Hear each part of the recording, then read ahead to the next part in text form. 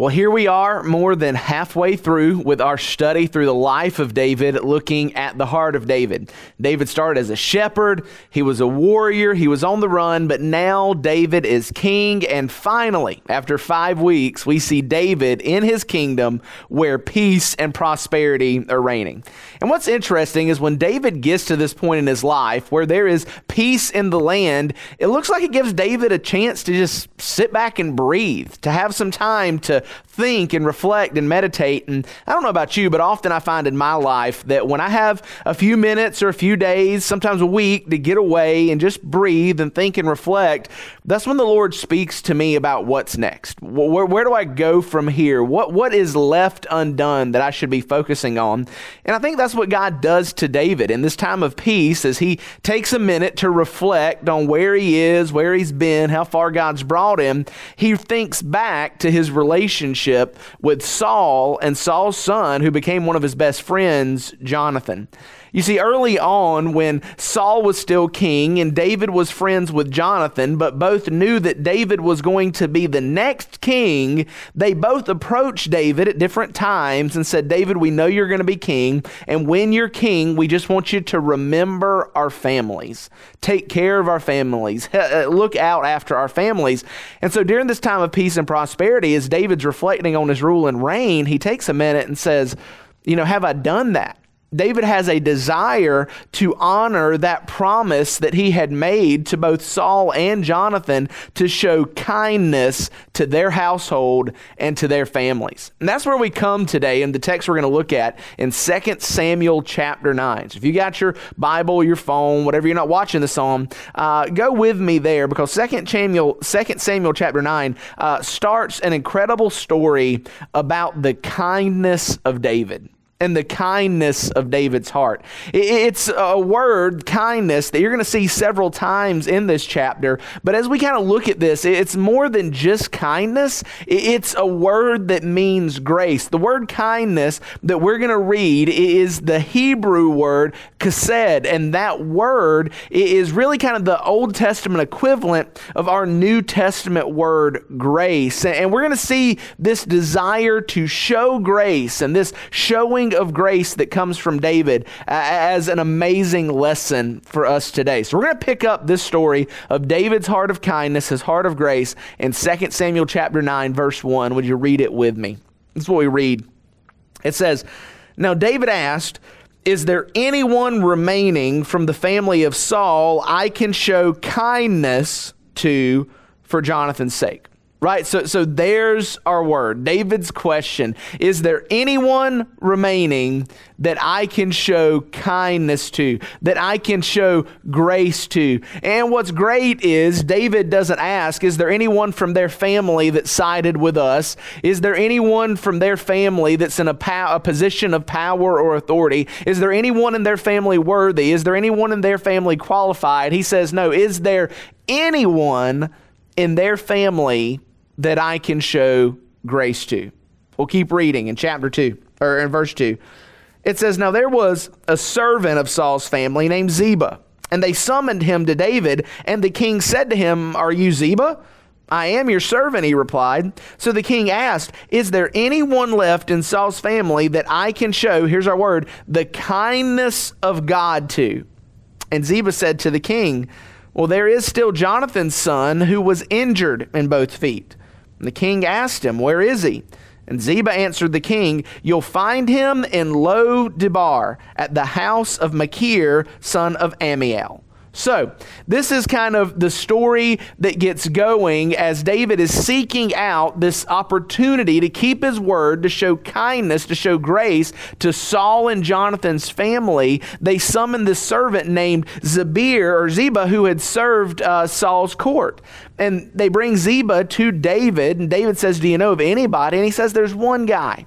There's one guy, and we're going to learn that this guy's name is Mephibosheth. And Mephibosheth is Jonathan's son, Saul's grandson. But there's two things about Mephibosheth that we learn that are important in how we understand the story. Number one, Ziba says that Mephibosheth was injured in both of his feet. Matter of fact, if you were to go just a few chapters earlier in 2 Samuel chapter 4, verse 4, you'll learn that Mephibosheth's feet were injured as they attempted to flee the capital from David's army, and he fell and became disabled in his feet. And not only that, now Mephibosheth is living in a land called Lo Debar. Now that doesn't mean a lot to you, quite honestly. It doesn't necessarily mean a lot to me, except for the fact that that word Lo in Hebrew means no, and Debar means pasture. So literally this place was called no pasture. We can imagine it was a place of desolation, a place of emptiness, a barren wasteland, you may think. And that's where Mephibosheth is. And so when David learns of Jonathan's son, Saul's grandson, Mephibosheth, he makes a request. Let's keep reading in verse 5. It says, "So King David had him brought from the house of Machir, son of Ammiel, in Lo Debar. And Mephibosheth, son of Jonathan, son of Saul, came to David, fell face down, and paid homage. David said, 'Mephibosheth, I'm your servant,' he replied. 'Don't be afraid,' David said to him, 'since I intend to show you kindness for the sake of your father Jonathan. I will restore to you all your grandfather Saul's fields, and you will always eat meals at my table.' And Mephibosheth paid homage and said, 'Well, what is your servant that you would take an interest in a dead dog like me?'" You love his humility here, right? He doesn't just say he's a dog. To quote our Lake City location pastor, A.J. Stevens, he's not just a dog, he's a dead dog. Why would you show me this kindness? It says, "And then the king summoned Saul's attendant Ziba and said to him, 'I have given to your master's grandson all that belonged to Saul and his family. You, your sons, and your servants are to work the ground for him, and you are to bring in the crops so that your master's grandson will have food to eat. But Mephibosheth, your master's grandson, is always to eat at my table.' Now Ziba had 15 sons and 20 servants, and Ziba said to the king, 'Your servant will do all that the Lord my king commands.' So Mephibosheth ate at David's table, just like one of the king's sons. And Mephibosheth had a young son whose name was Micah, and all those living in Ziba's house were Mephibosheth's servants. However, Mephibosheth lived in Jerusalem because he always ate at the king's table. His feet had been injured." So you can imagine as you read this story, all the emotions that must have been going through David and Mephibosheth. Here is David, who had Saul, this guy's grandfather, make him live years on the run in the wilderness for his life because Saul was trying to have David murdered. But then also, this isn't just Saul's grandson, this is Jonathan's son. And Jonathan was David's best friend. It was a man that David loved, a man who had protected David and looked out for him. So yes, this is Saul's grandsons, but this is David's son, or Jonathan's son, and David has him summoned. And Mephibosheth, just think about what he had to be going through. He was probably freaking out when David called him. If you know anything about ancient Near Eastern kingdoms, and really for that matter, kingdoms throughout history, the previous king's household does not often fare well under a new king's household, right? Because royalty was passed down through the lineage of the family. And so when a new family came to power, typically the old family was wiped out so there could be no other claims to the throne. And so when Mephibosheth hears that David needs to see you, David desires to see you, that you're summoned to see the king, I can't imagine the fear that rushed through his heart. I can't imagine what he thought that he was walking into. Punishment at the best, exile, death at the worst. But Mephibosheth is brought to David. But in reality, the king, who had every right to slay him, decided to save him instead. Instead of exiling him, instead of killing him, instead of imprisoning him, he says, "No, I'm going to bring you into my family. You're going to eat at my table like one of my sons, and everything that your grandfather lost, I'm going to give back to you." Wow. What kindness, what grace. Now, I think the reason that this passage is so powerful, the reason that the grace here is so amazing, it's because David's kindness or grace toward Mephibosheth is a beautiful picture of the kindness, the grace that Jesus extends to each one of us. Matter of fact, I'm not sure there is a clearer picture in the entirety of the Old Testament of the grace of Jesus toward us as David's grace toward Mephibosheth here in 2 Samuel chapter 9. Let's just think about it. We could talk about this forever, but let's just think of a few ways that we can see this. Number one, Mephibosheth, like all of us, was totally undeserving of the king's kindness, right? He had done nothing to earn it. He wasn't seeking it out. He was a part of the enemy's family, lame, broken, disabled. He was by birth an enemy of the king. He was broken and lame as his attempts to run away from the king's rule. And that's where we are as sinners, right? There is nothing in us that deserves the grace of Jesus. We are by birth enemies of the king, and our lives are broken and ruined because of our attempts to run away from the king's rule in our life. Second thing is, though Mephibosheth had nothing, he deserved nothing, and could repay nothing, but the king sought him out and found him. Now, what a picture, right? Like Mephibosheth, we have nothing. We deserve nothing. We can never repay Jesus for anything, but yet he himself came to this earth, wrapped himself in human flesh to take our place on our cross so that we might be saved. We don't bring anything to the table. Just like Mephibosheth, the only thing that we bring to the table is our need. David, number 3, showed grace to Mephibosheth because of his love for Jonathan. Matter of fact, if you go back and look at verse 1 that we read together, it says, "Is there anyone remaining from the family of Saul I can show kindness to for Jonathan's sake?" So David showed grace to Mephibosheth because of his love for Jonathan, and it's important for us to remember that God shows grace to us because of his love for his son and the price that he paid on the cross. Now this, take just a second, it is incredibly important, because if you think that God's love for you is based on you, you're going to be unstable for the rest of your faith journey, because when you're doing well, you will feel worthy of his love. When you're not doing well and you're falling and you're broken, then you're not going to feel worthy of his love. But it's important for us to remember that God's love for us is not based on us. It's based on his love for his son. And I can imagine that same thing brought Mephibosheth some comfort as he understood it as well. See, David loved Mephibosheth not for Mephibosheth's own sake, but because he loved Jonathan. And Jonathan was his friend, and he was going to keep his word to Jonathan. So because of that, Mephibosheth was safe.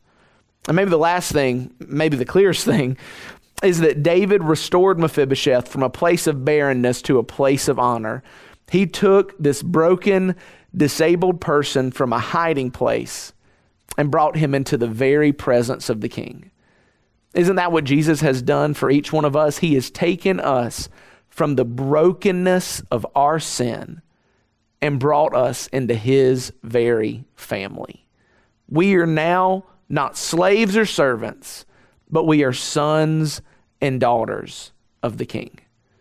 So when we think of the amazing grace that David showed to Mephibosheth, who did not earn it, did not deserve it, could never repay it, what we're supposed to see is the grace that Jesus has shown us, that as sinners, undeserving of his grace, he still freely lavishes it upon us.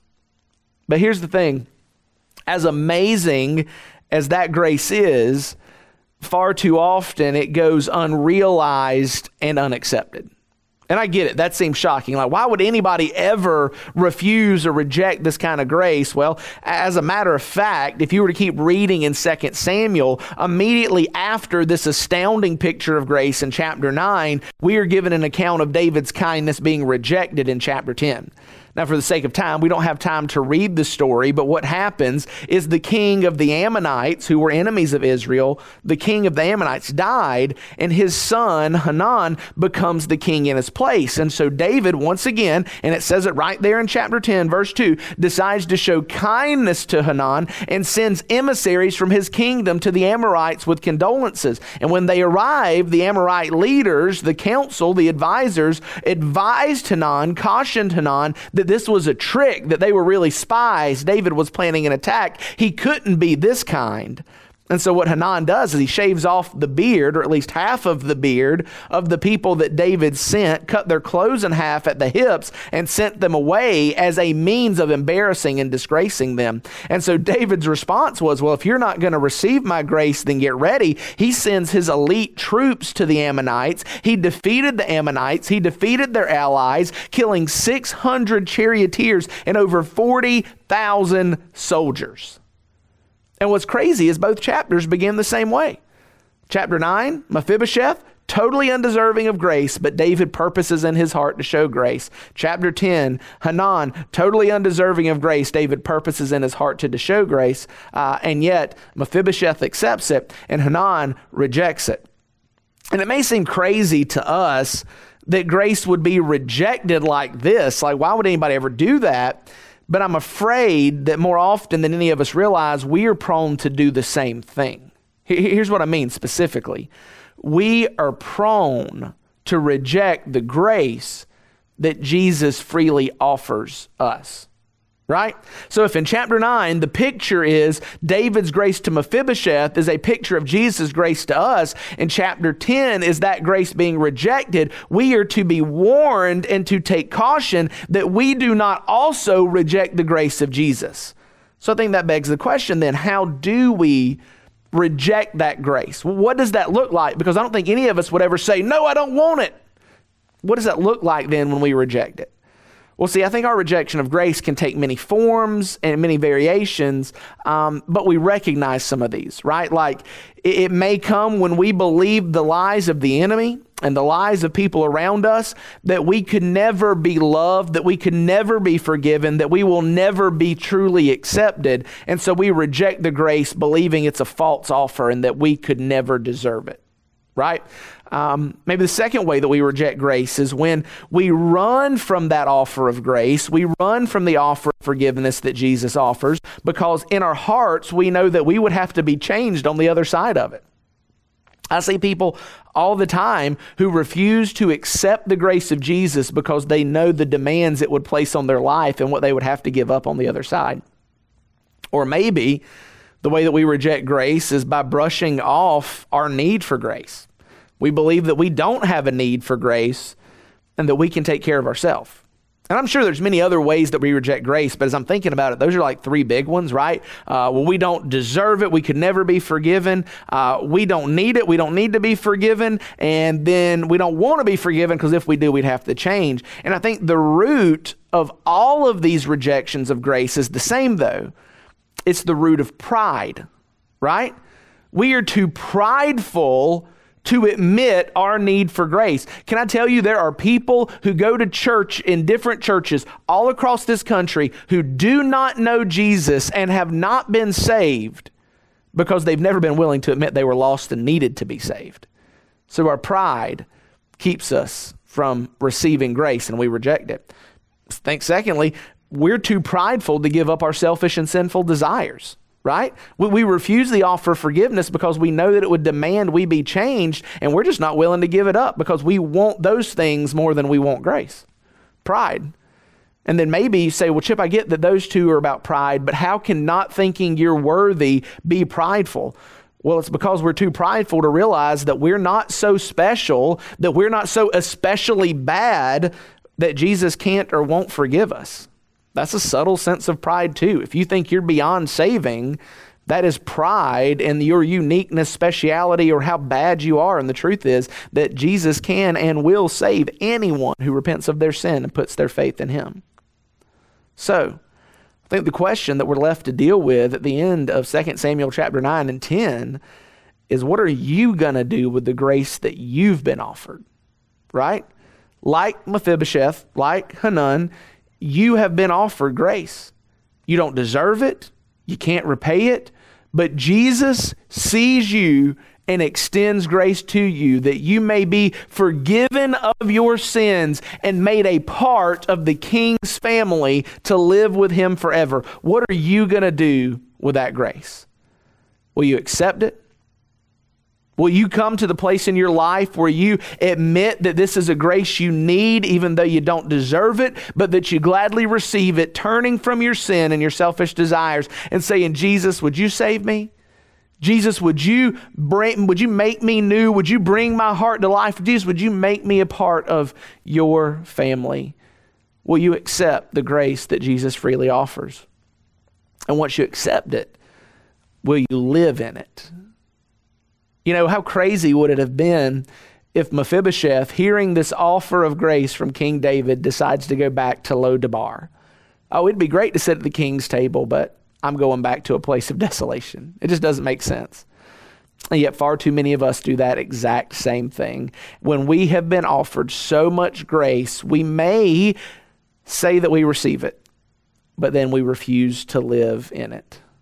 So my challenge to you today is, will you accept the grace that you've freely been offered? Maybe you have never trusted Jesus as your Savior. Right now, this minute, we have people who are waiting to help walk you through that. How you can know today that after this life is over, you will spend an eternity with Him. Even though you don't deserve it, it's a gift He freely offers. Reach out to us right now. Comment, message us, click the live prayer button. We want to talk to you about that. Or maybe you'd say, Chip, I've done that. I've trusted Jesus as my Savior, but I'm having a hard time living in this new grace. We're here for that too. Myself, pastors at all of our locations, we would love to talk with you about that and help you to more fully understand the amazing grace that we've been offered. Let me pray for you. God, thanks for the time that you've given us today and this amazing picture of grace we have in the life of David. So God, I pray as we see David's grace toward Mephibosheth, that we would be reminded of the grace that you have shown us, God, and that we would not reject it, we would not run from it, we would not abandon it, but we would see it for what it is, as an amazing gift that we don't deserve and can never repay, and that we would be able to live in the gift that we've been freely offered. In Jesus' name we pray. Amen.